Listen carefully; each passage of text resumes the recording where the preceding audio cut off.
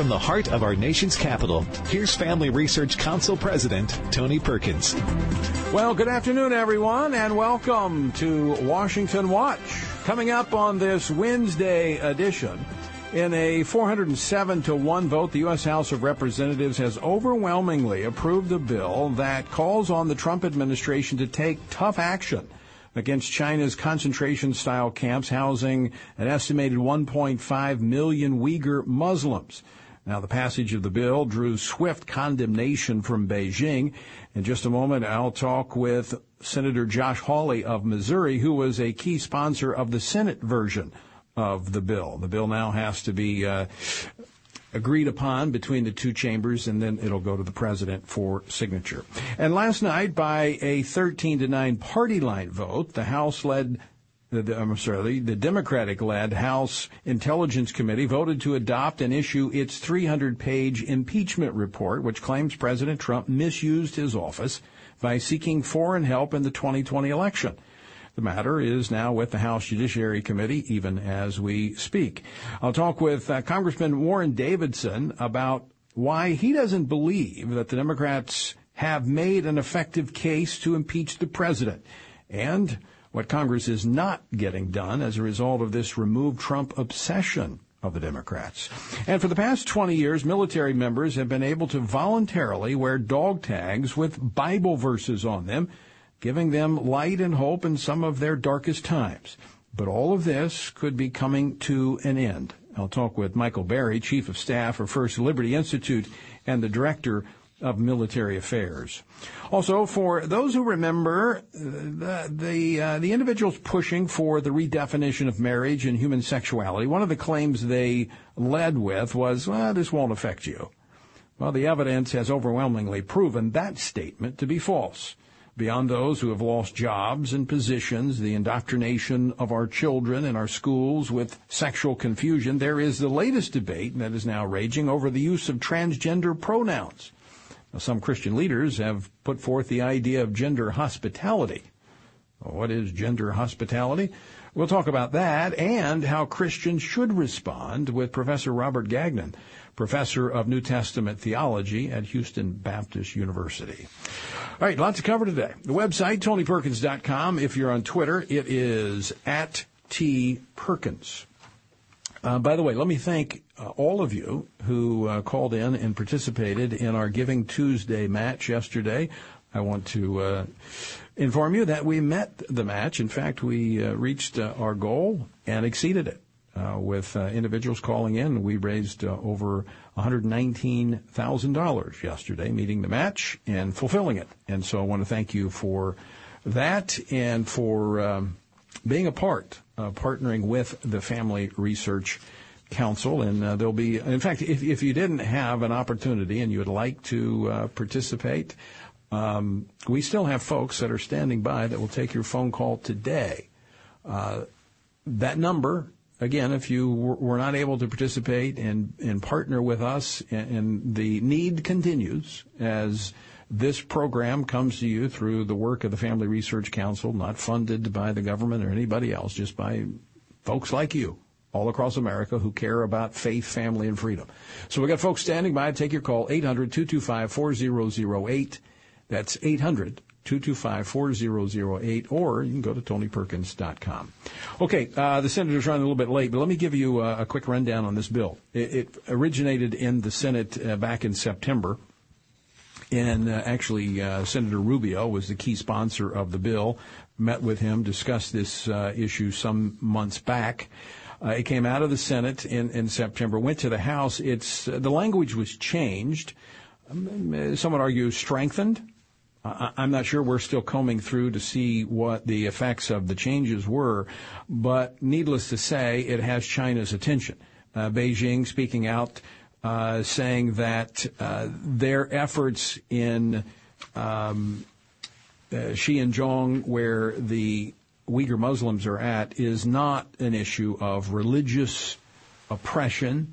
It is not a human rights issue. It is an issue of anti-terrorism and anti-secession, saying they're trying to bring in this ethnic minority. But the evidence suggests something much different, that these as Chris Smith said, I'll quote Chris Smith, who has called these, Chris Smith, congressman from New Jersey, has called, quote, these modern-day concentration camps. It is audaciously repressive, involving mass internment of millions on a scale not seen since the Holocaust. We cannot be silent. We must demand an end to these barbaric practices, end quote. That's according to Chris Smith, who has actually been on this program many times talking not only about the Uyghur Muslims, but other repressed minorities in various parts of the world, including China. China being one of the worst when it comes to religious persecution. So China saying they are going to take actions if this bill is signed into law. In fact, the Chinese state-owned tabloid, the Global Times, quoted experts as saying Beijing will take, quote, strong countermeasures. Now, China has denied any mistreatment of the Uyghurs and says the camps are providing vocational training. Now, this gets into something else we've talked about on this program, and we're going to continue to do more digging. In fact, during the holidays, I plan on doing some, maybe a special program on this, that U.S. businesses doing business in China, there are reports that some are benefiting from essentially what's slave labor of individuals that are in these camps. We've also got reports.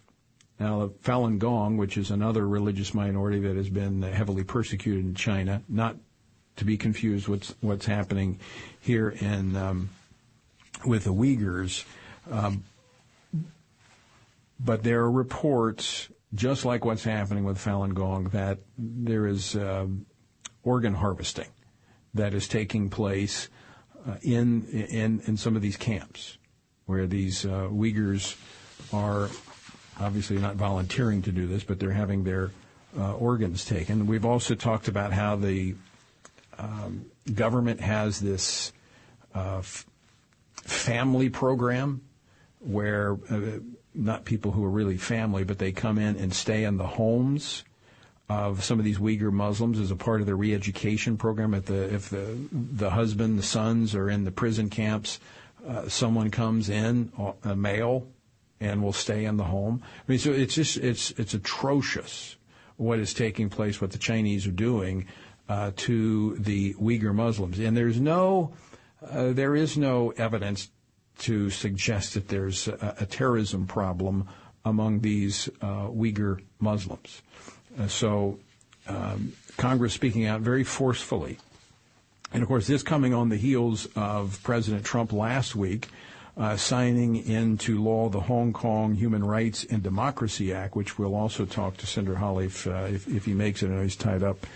But he was a key sponsor of that bill in Hong Kong. Of course, China responding earlier this week, we talked about it on Monday, denying U.S. military ships and planes to dock or land in Hong Kong.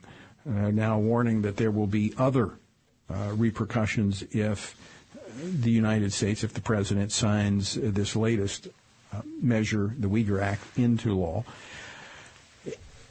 I have to say, I'm encouraged by the Trump administration, and in fact, I was somewhat, I wasn't sure when it came to the Hong Kong bill last week, and because of the trade issue and the reluctance historically of of Republican administrations from wanting to interject human rights issues into the trade talks, and that the two would become blurred. This administration has not shied away from that, not afraid to advance this whole issue of religious freedom and human rights, even with China, where past administrations have been afraid to disrupt the trade with China, even though we've usually come out when you look at the trade deficit, we've come out on the short end of the stick. So I have to, again, this is another area this administration has been, just gets high marks for putting human rights, religious freedom above economic issues and concerns. That is uncommon. Does not happen, has not happened historically. That goes back to 20 years ago. Actually, over 20 years ago. It's probably been 25 years ago or more, when the debate was raging over giving China permanent most favored nation status when the whole trade issue began. And there were those raising the questions then about China's human rights record. And the argument was driven primarily from the business community. Oh, no. We'll change that. Yeah, it might be a problem, but by opening up the doors of trade, we'll do business with them, and problem solved. We will export our values, and we'll import their materials, their products, and it'll be a win-win. Well, it hadn't happened that way. By the way, if you've not seen the ad that we did about the NBA, you can actually watch that on the website, TonyPerkins.com, where we've got, sports leagues, we've got businesses, Fortune 500 companies that are afraid to challenge China on anything. In fact, they're letting China, Hollywood, same thing, letting China run their business and tell them what to do and what they can and cannot do.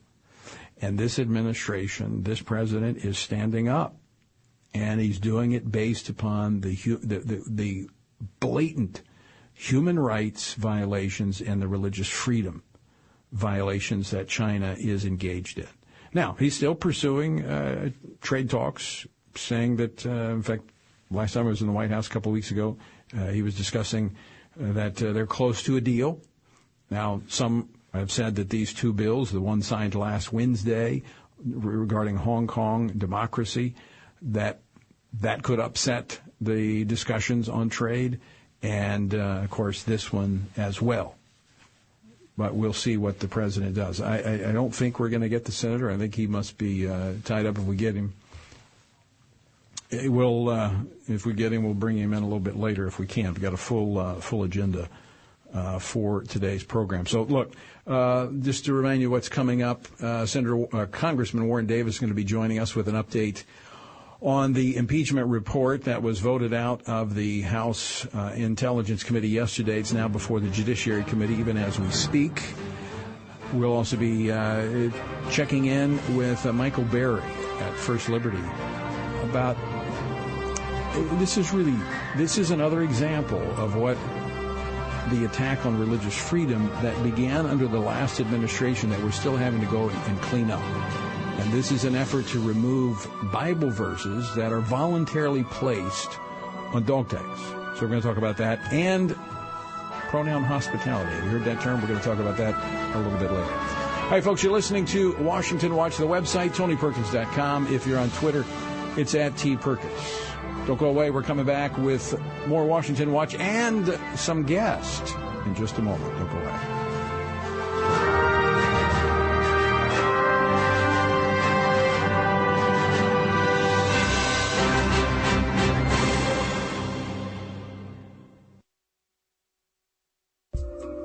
Abortion is one of the most combative and sensitive moral and political questions in America today, even among Christians. There has been a renewed effort in theological liberal Christian circles to argue that the Bible does not oppose abortion. In light of these arguments, it is crucial for Christians to know what the Bible actually says about abortion. Does the Bible teach that life begins at conception or birth? Is abortion murder? In FRC's new publication titled Biblical Principles for Pro-Life Engagement, Personhood, Scripture, and Church History, author David Clausen addresses these questions with relevant passages in the Bible that inform how a Christian should think about abortion, the question of personhood, and a survey of how prominent church leaders have interpreted these passages throughout history. Learn more by visiting frc.org/unborn. That's frc.org/unborn. Meadow Pollack was a high school senior who was tragically gunned down during the Parkland school shooting in Florida. In an emotional and gripping FRC Speaker Series event, her father, Andrew Pollack, and education expert Max Eden discussed the tragic massacre and the politically correct policies that allowed the Parkland shooting to happen. The Southern Poverty Law Center and the Obama administration promoted a false narrative that teachers and principals were racist and couldn't be trusted to enforce rules with consequences. Instead, they argued for healing circles and restorative justice. These policies enabled a psychopathic criminal to maintain a clean background and purchase a firearm used to murder 17 people at the high school. The Obama administration forced these leniency policies into hundreds of schools, serving millions of students across America. To listen to this event and to learn more, visit frc.org/speakers. That's frc.org/speakers. Religious liberty is one of the most...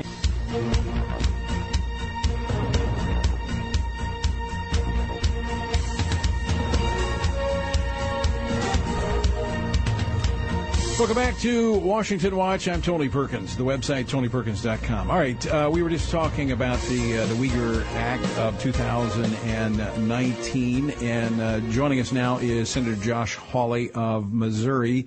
He was tied up, and he's just now joining us. Senator, thanks so much for joining us today. Thank you, Tony. Thanks for having me.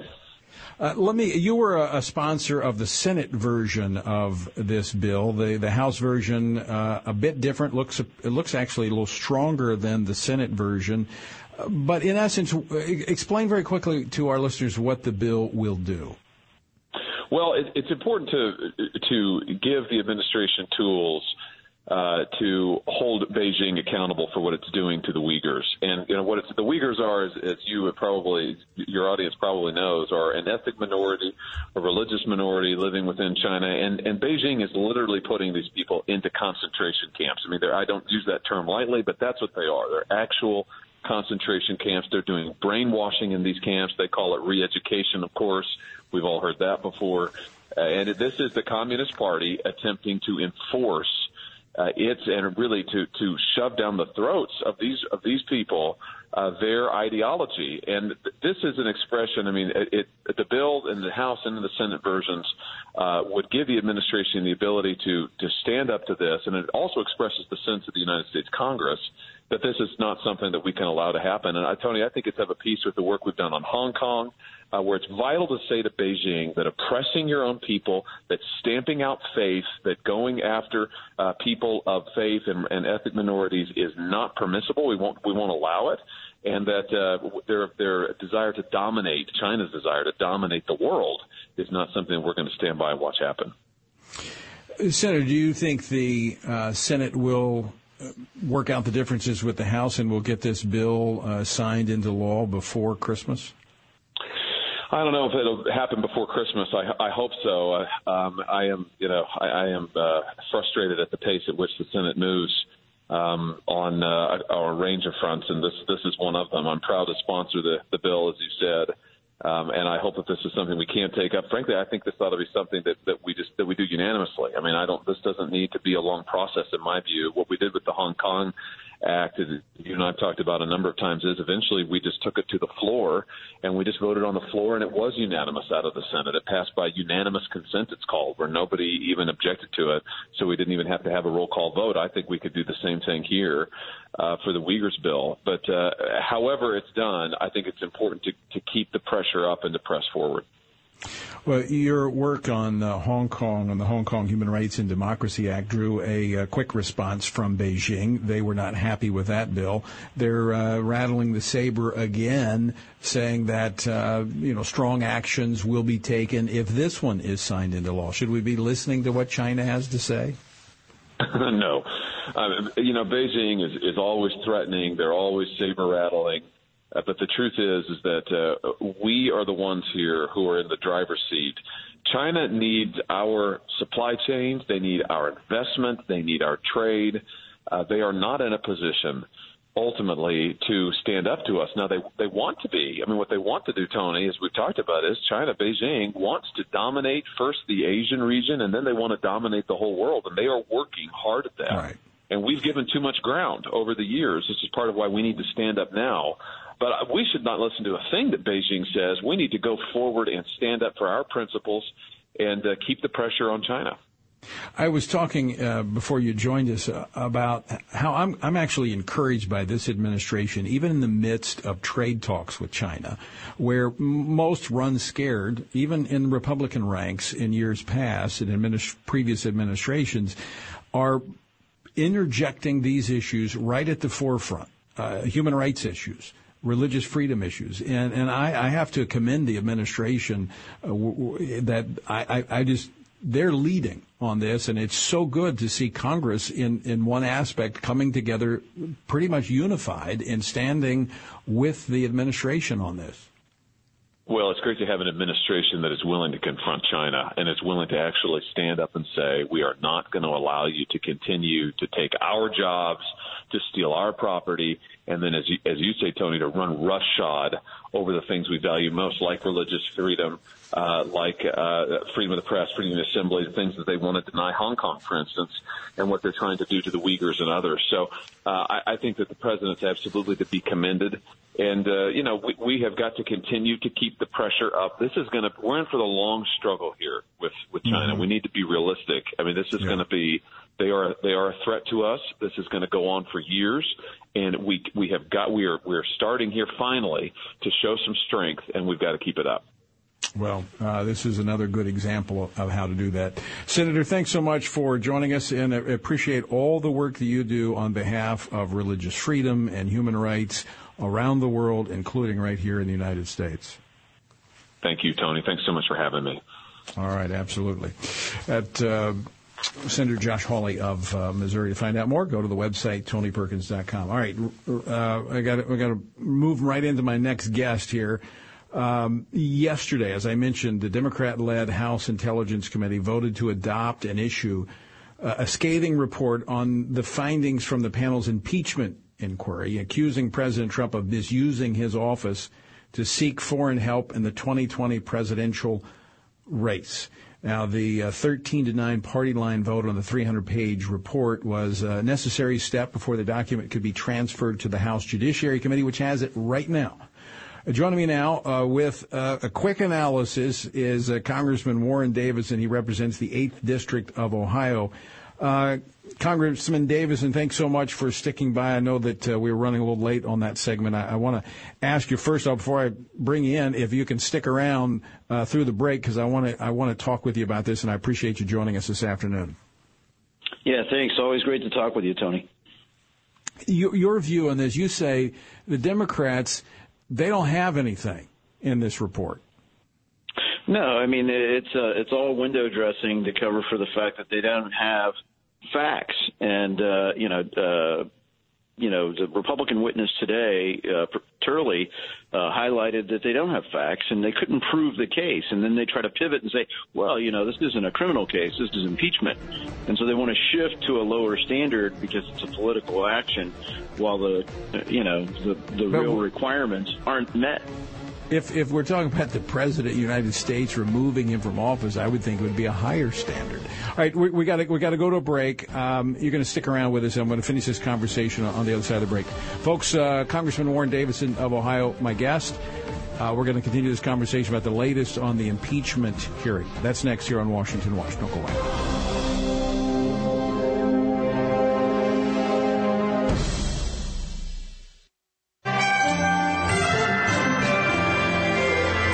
From the heart of our nation's capital, here's Family Research Council President Tony Perkins. Well, good afternoon, everyone, and welcome to Washington Watch. Coming up on this Wednesday edition, in a 407-1 vote, the U.S. House of Representatives has overwhelmingly approved a bill that calls on the Trump administration to take tough action against China's concentration-style camps housing an estimated 1.5 million Uyghur Muslims. Now, the passage of the bill drew swift condemnation from Beijing. In just a moment, I'll talk with Senator Josh Hawley of Missouri, who was a key sponsor of the Senate version of the bill. The bill now has to be agreed upon between the two chambers, and then it'll go to the president for signature. And last night, by a 13-9 party line vote, the House led the Democratic-led House Intelligence Committee voted to adopt and issue its 300-page impeachment report, which claims President Trump misused his office by seeking foreign help in the 2020 election. The matter is now with the House Judiciary Committee, even as we speak. I'll talk with Congressman Warren Davidson about why he doesn't believe that the Democrats have made an effective case to impeach the president, and what Congress is not getting done as a result of this remove Trump obsession of the Democrats. And for the past 20 years, military members have been able to voluntarily wear dog tags with Bible verses on them, giving them light and hope in some of their darkest times. But all of this could be coming to an end. I'll talk with Michael Berry, Chief of Staff for First Liberty Institute and the Director of Military Affairs. Also, for those who remember, the individuals pushing for the redefinition of marriage and human sexuality, one of the claims they led with was, well, this won't affect you. Well, the evidence has overwhelmingly proven that statement to be false. Beyond those who have lost jobs and positions, the indoctrination of our children in our schools with sexual confusion, there is the latest debate that is now raging over the use of transgender pronouns. Now, some Christian leaders have put forth the idea of gender hospitality. What is gender hospitality? We'll talk about that and how Christians should respond with Professor Robert Gagnon, Professor of New Testament Theology at Houston Baptist University. All right, lots to cover today. The website, TonyPerkins.com. If you're on Twitter, it is @TPerkins. By the way, let me thank all of you who called in and participated in our Giving Tuesday match yesterday. I want to inform you that we met the match. In fact, we reached our goal and exceeded it. With individuals calling in, we raised over $119,000 yesterday, meeting the match and fulfilling it. And so I want to thank you for that and for being a part, partnering with the Family Research Council. And there'll be, in fact, if you didn't have an opportunity and you would like to participate, we still have folks that are standing by that will take your phone call today. That number, again, if you were not able to participate and partner with us, and the need continues as this program comes to you through the work of the Family Research Council, not funded by the government or anybody else, just by folks like you all across America who care about faith, family, and freedom. So we got folks standing by. Take your call, 800-225-4008. That's 800-225-4008, or you can go to TonyPerkins.com. Okay, the Senator's running a little bit late, but let me give you a quick rundown on this bill. It originated in the Senate back in September, and actually Senator Rubio was the key sponsor of the bill, met with him, discussed this issue some months back. It came out of the Senate in September, went to the House. The language was changed. Some would argue strengthened. I'm not sure. We're still combing through to see what the effects of the changes were, but needless to say, it has China's attention. Beijing speaking out, saying that their efforts in Xinjiang, where the Uyghur Muslims are at, is not an issue of religious oppression. It is not a human rights issue. It is an issue of anti-terrorism and anti-secession, saying they're trying to bring in this ethnic minority. But the evidence suggests something much different, that these, as Chris Smith said, I'll quote Chris Smith, who has called these, Chris Smith, congressman from New Jersey, has called, quote, these modern-day concentration camps. It is audaciously repressive, involving mass internment of millions on a scale not seen since the Holocaust. We cannot be silent. We must demand an end to these barbaric practices, end quote. That's according to Chris Smith, who has actually been on this program many times, talking not only about the Uyghur Muslims, but other repressed minorities in various parts of the world, including China. China being one of the worst when it comes to religious persecution. So China saying they are going to take actions if this bill is signed into law. In fact, the Chinese state-owned tabloid, the Global Times, quoted experts as saying Beijing will take, quote, strong countermeasures. Now, China has denied any mistreatment of the Uyghurs and says the camps are providing vocational training. Now, this gets into something else we've talked about on this program, and we're going to continue to do more digging. In fact, during the holidays, I plan on doing some, maybe a special program on this, that U.S. businesses doing business in China, there are reports that some are benefiting from essentially what's slave labor of individuals that are in these camps. We've also got reports. Now, Falun Gong, which is another religious minority that has been heavily persecuted in China, not to be confused with what's happening here in with the Uyghurs. But there are reports, just like what's happening with Falun Gong, that there is organ harvesting that is taking place in some of these camps, where these Uyghurs are obviously not volunteering to do this, but they're having their organs taken. We've also talked about how the government has this family program where not people who are really family, but they come in and stay in the homes of some of these Uyghur Muslims as a part of their re-education program. If the husband, the sons are in the prison camps, someone comes in, a male, and will stay in the home. I mean, so it's atrocious what is taking place, what the Chinese are doing to the Uyghur Muslims. And there is no evidence to suggest that there's a terrorism problem among these Uyghur Muslims. So Congress speaking out very forcefully. And, of course, this coming on the heels of President Trump last week signing into law the Hong Kong Human Rights and Democracy Act, which we'll also talk to Senator Hawley if he makes it. I know he's tied up. But he was a key sponsor of that bill in Hong Kong. Of course, China responding earlier this week, we talked about it on Monday, denying U.S. military ships and planes to dock or land in Hong Kong. Now warning that there will be other repercussions if the United States, if the president signs this latest measure, the Uyghur Act, into law.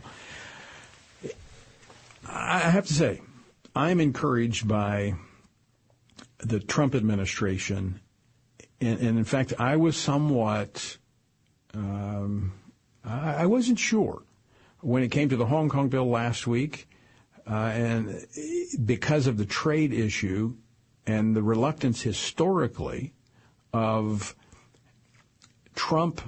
of Republican administrations from wanting to interject human rights issues into the trade talks, and that the two would become blurred. This administration has not shied away from that, not afraid to advance this whole issue of religious freedom and human rights, even with China, where past administrations have been afraid to disrupt the trade with China, even though we've usually come out when you look at the trade deficit, we've come out on the short end of the stick. So I have to, again, this is another area this administration has been, just gets high marks for putting human rights, religious freedom above economic issues and concerns. That is uncommon, does not happen, has not happened historically. That goes back to 20 years ago, actually over 20 years ago, it's probably been 25 years ago or more, when the debate was raging over giving China permanent most favored nation status when the whole trade issue began. And there were those raising the questions then about China's human rights record. And the argument was driven primarily from the business community. Oh, no. We'll change that. Yeah, it might be a problem, but by opening up the doors of trade, we'll do business with them, and problem solved. We will export our values, and we'll import their materials, their products, and it'll be a win-win. Well, it hadn't happened that way.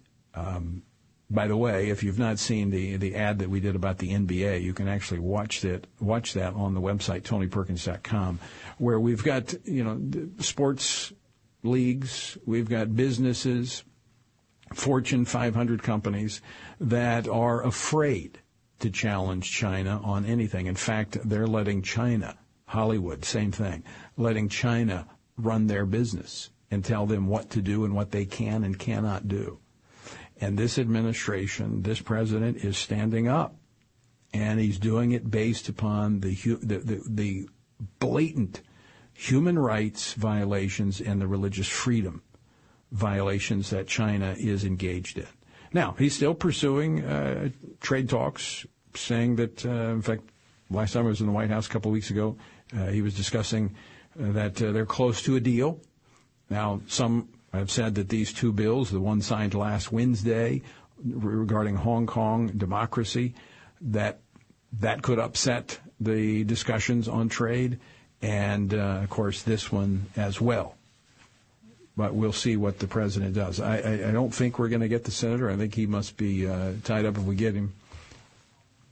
If we get him, we'll bring him in a little bit later if we can. We've got a full agenda for today's program. So, look, just to remind you what's coming up, Congressman Warren Davis is going to be joining us with an update on the impeachment report that was voted out of the House Intelligence Committee yesterday. It's now before the Judiciary Committee, even as we speak.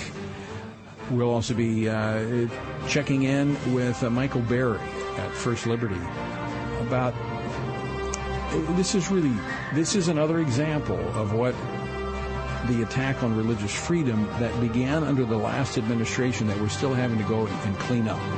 And this is an effort to remove Bible verses that are voluntarily placed on dog tags. So we're going to talk about that. And pronoun hospitality. Have you heard that term? We're going to talk about that a little bit later. All right, folks, you're listening to Washington Watch, the website, TonyPerkins.com. If you're on Twitter, it's at @TPerkins. Don't go away. We're coming back with more Washington Watch and some guests in just a moment. Don't go away.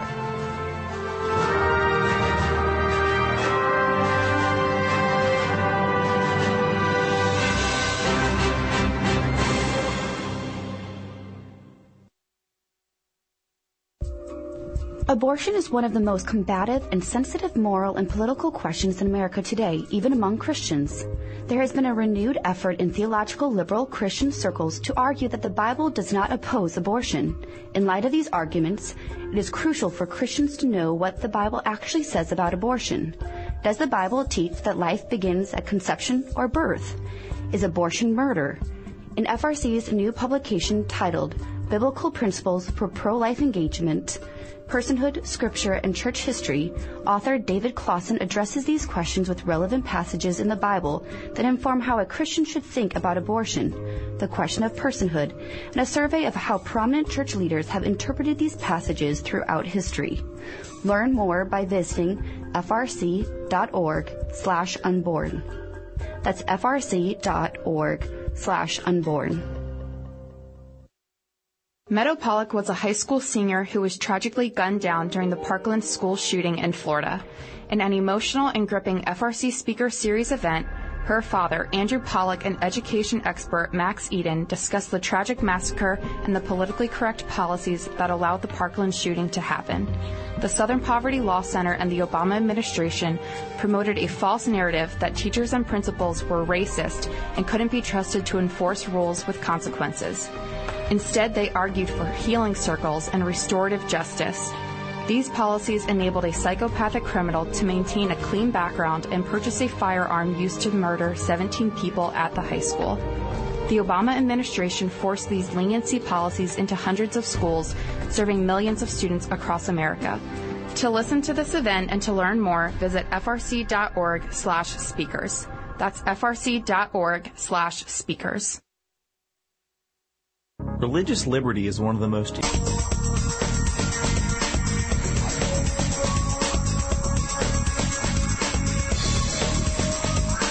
Welcome back to Washington Watch. Tony Perkins here, your host. The website, TonyPerkins.com. All right, as I was mentioning before the break, for the last 20 years, military members have been able to wear dog tags with Bible verses on them, not paid for by the government, nonprofit doing it, but that could all be coming to an end. Why?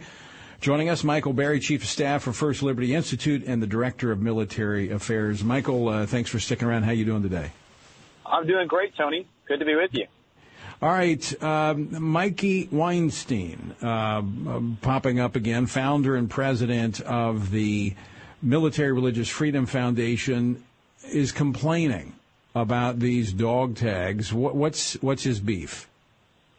Well, the perpetually offended Mikey Weinstein has complained that our client, First Liberty Institute's client, Shields of Strength, and its founder and president, Kenny Vaughn, that he makes and distributes and in many cases gives away, donates out of his own pocket, these replica dog tags that just have an inspirational or motivational or encouraging reference to Scripture, or sometimes it'll just be literally the words without any reference to Scripture. But apparently, according to Mikey, no good deed goes unpunished, and he wants the military to go after our client and to prevent them from being able to do that.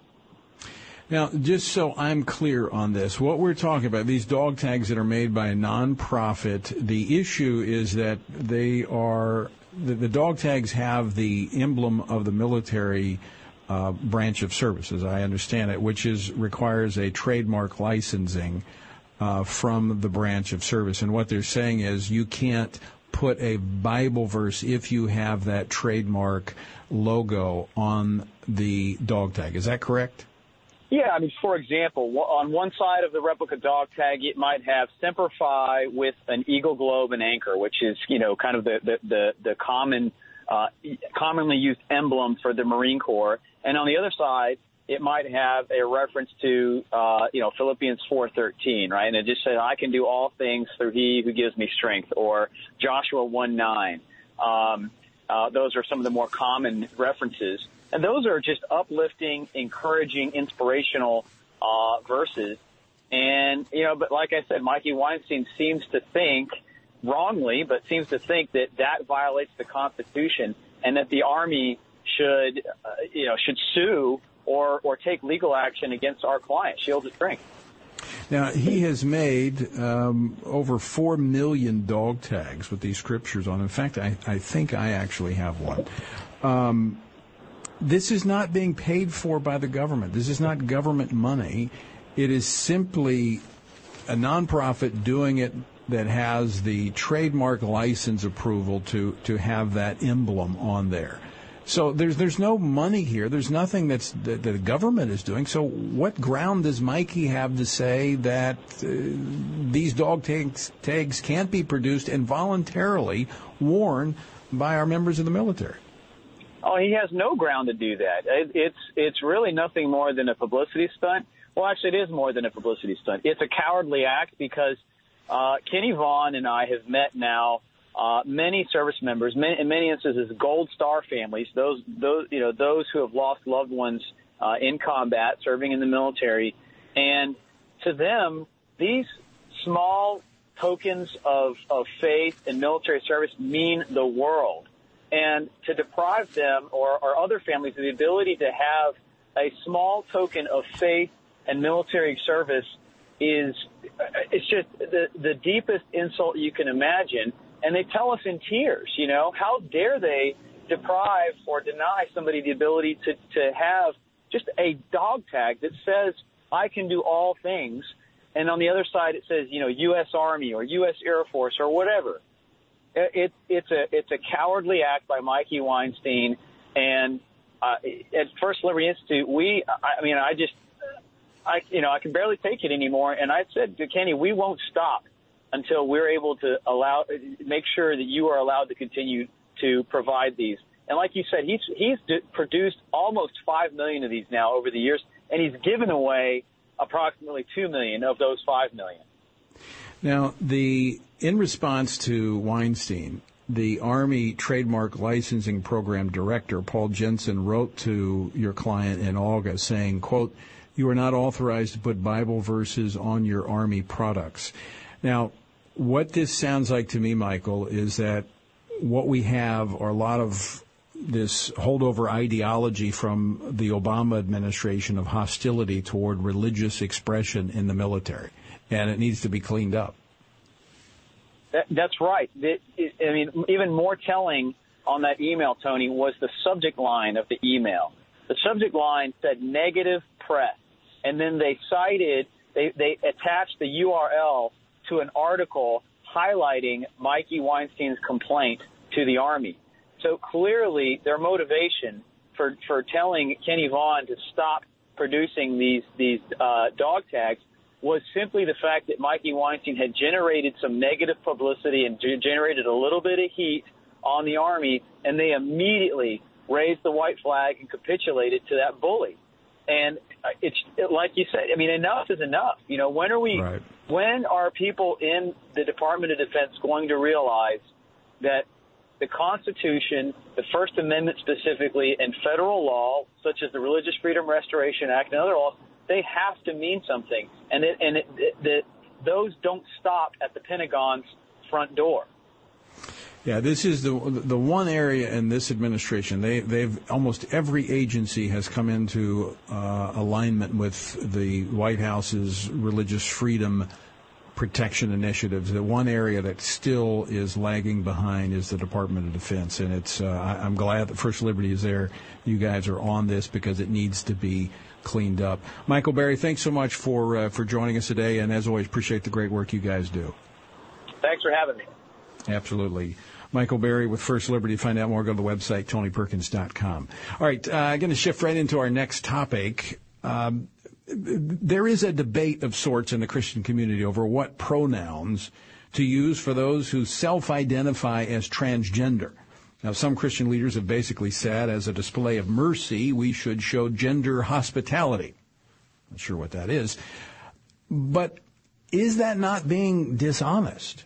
I mean, how do we show both truth and mercy? Joining me now is Professor Robert Gagnon.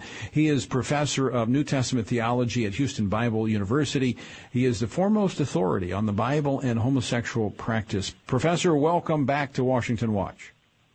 Thank you for having me, Tony. I should say Houston Baptist University.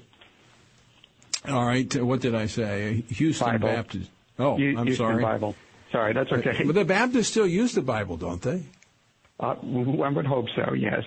That was a joke. That was a joke. I'm a Baptist. Let's talk about this because there's this debate that's raging that somehow we should accommodate those who are confused about their gender, and that's showing mercy by using the pronoun that they prefer. What do you say? Well, I'd say it's not considering a larger picture, first of all. When Paul deals, for example, with a case of immorality at Corinth, the case of the incestuous man in chapter 5 of 1 Corinthians, he's basically looking at three different dimensions. He's looking at how does this affect the community, how does it affect the God who redeemed you, and how does it affect the offender. And when we apply that methodology to this particular issue, it doesn't point in the direction of so-called pronoun hospitality or generosity of spirit. In fact, to call a man a woman, to refer to him by feminine pronouns and a gender-specific feminine name is itself to pass judgment on the individual as having demeaned, degraded, and dishonored the stamp of gender that God as creator has placed on that person, which this person now degrades. So that actually would be an act of judgment, consigning them to God's judgment rather than helping them. I'm not saying create an immediate disturbance, but I'm saying that one thing we do not have a right to do is to speak an egregious lie that is abhorrent to God, that stumbles other brothers and sisters in the community of faith and participates in the self-deception of the offender that can get that person sent to hell. I mean, Jesus himself said that you'll know the truth, and the truth shall make you free. And I would think that as representatives of Jesus Christ, followers of Jesus, that we should speak truth. Speak it, as Ephesians says, speak it in love, where we talk about mercy and truth. It's not about trying to condemn someone for the confusion they may have, but it's certainly not to play along and facilitate a deception, as you point out, that has not only eternal consequences, it has temporal consequences as well. Indeed. And how does it affect the other individuals in the congregation? To call somebody by their pretend pronoun, which actually dishonors the person that God intended them to be, is to communicate a message to everybody else in the community that this is no big deal. When the reality is, when we actually look at the biblical text, in Deuteronomy, even to cross-dress a man that cross-dresses a woman, itself is a capital sentence. It's regarded as a to'avah in Hebrew, which is the word for something that's an abomination or abhorrent, repulsive to God. There are a lot of things that God does within the biblical narrative that people think who are offending God, this is no big deal. But this actually is a big deal to God. Right from the beginning in the creation text in Genesis 1:27, when God talks about the creation of human beings in God's image, he's already talking about the creation as male and female. And while it's true that animals can also be gender differentiated, animals are not made in God's image. This text, Genesis 1:27, by bringing those 2 points closely together, being made male and female and being made in God's image, is a way of saying that how we treat our biological gender matters to God a great deal and has considerable repercussions for our own life. So it's not an issue that we can really treat lightly, nor are we really being gracious to the individual when we call them something that actually demeans what God has made. It's actually, again, participating in their judgment. So, Professor, why do you think that, when you look at these issues, let's take in the New Testament where Paul talks about the various issues, whether it's homosexuality, adultery, fornication. I mean, there's the whole list of things. Why do we treat this issue of transgenderism and homosexuality different than the rest? Well, I mean, we wouldn't have a day celebrating adultery. We wouldn't, we wouldn't refer to them as they want to be referred to, that make believe that their relationship is okay when we know it's not. So why do we treat this differently? And you would, in fact, think the response would be the exact opposite consistently by the church, because not only is the issue of homosexual practice and transgenderism a case of immorality, but it's a case of high immorality in Scripture, because the male-female requirement for sexual relations is grounded in the creation text in Genesis 1 and Genesis 2, and made the basis, Jesus says, for all other sexual ethics standards. So it's not just even taking like an issue that is wrong, but maybe it's not the worst thing.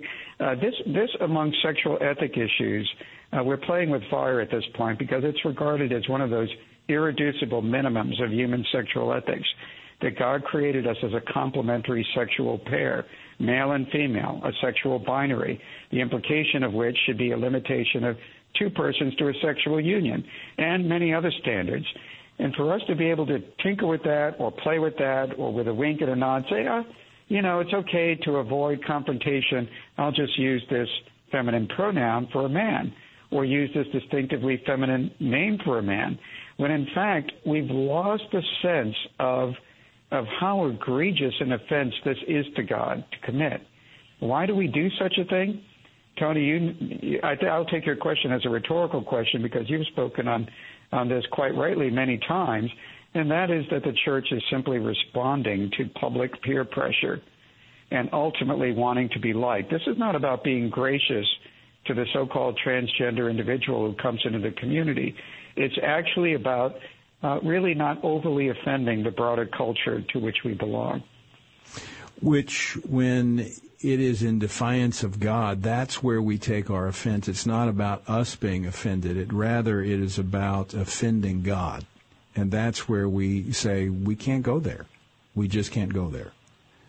You know, it's interesting that one of the texts that has been used by persons promoting this so-called generosity of spirit and pronoun hospitality is to cite Acts 17, when Paul goes to Athens and identifies for them who the unknown God is. The argument that they're making is, you see, he doesn't rail against them as idolaters and so forth.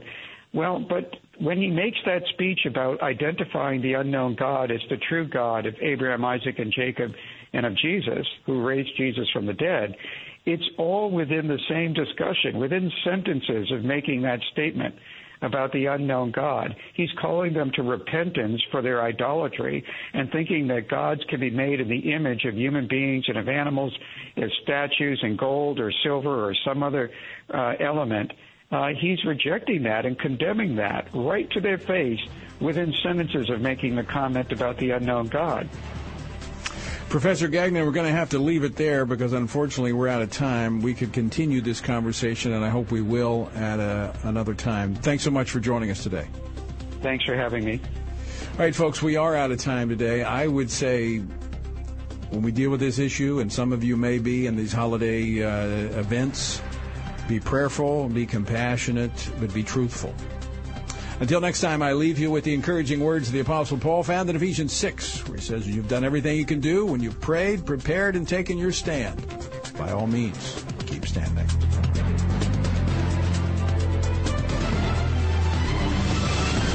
Washington Watch with Tony Perkins is powered by the Family Research Council and is entirely listener-supported. For more information on anything you've heard today, or to find out how you can partner with us in our ongoing efforts to promote faith, family, and freedom, visit TonyPerkins.com. Also, to leave a comment about Washington Watch, call our watch line at 1-866-372-7234.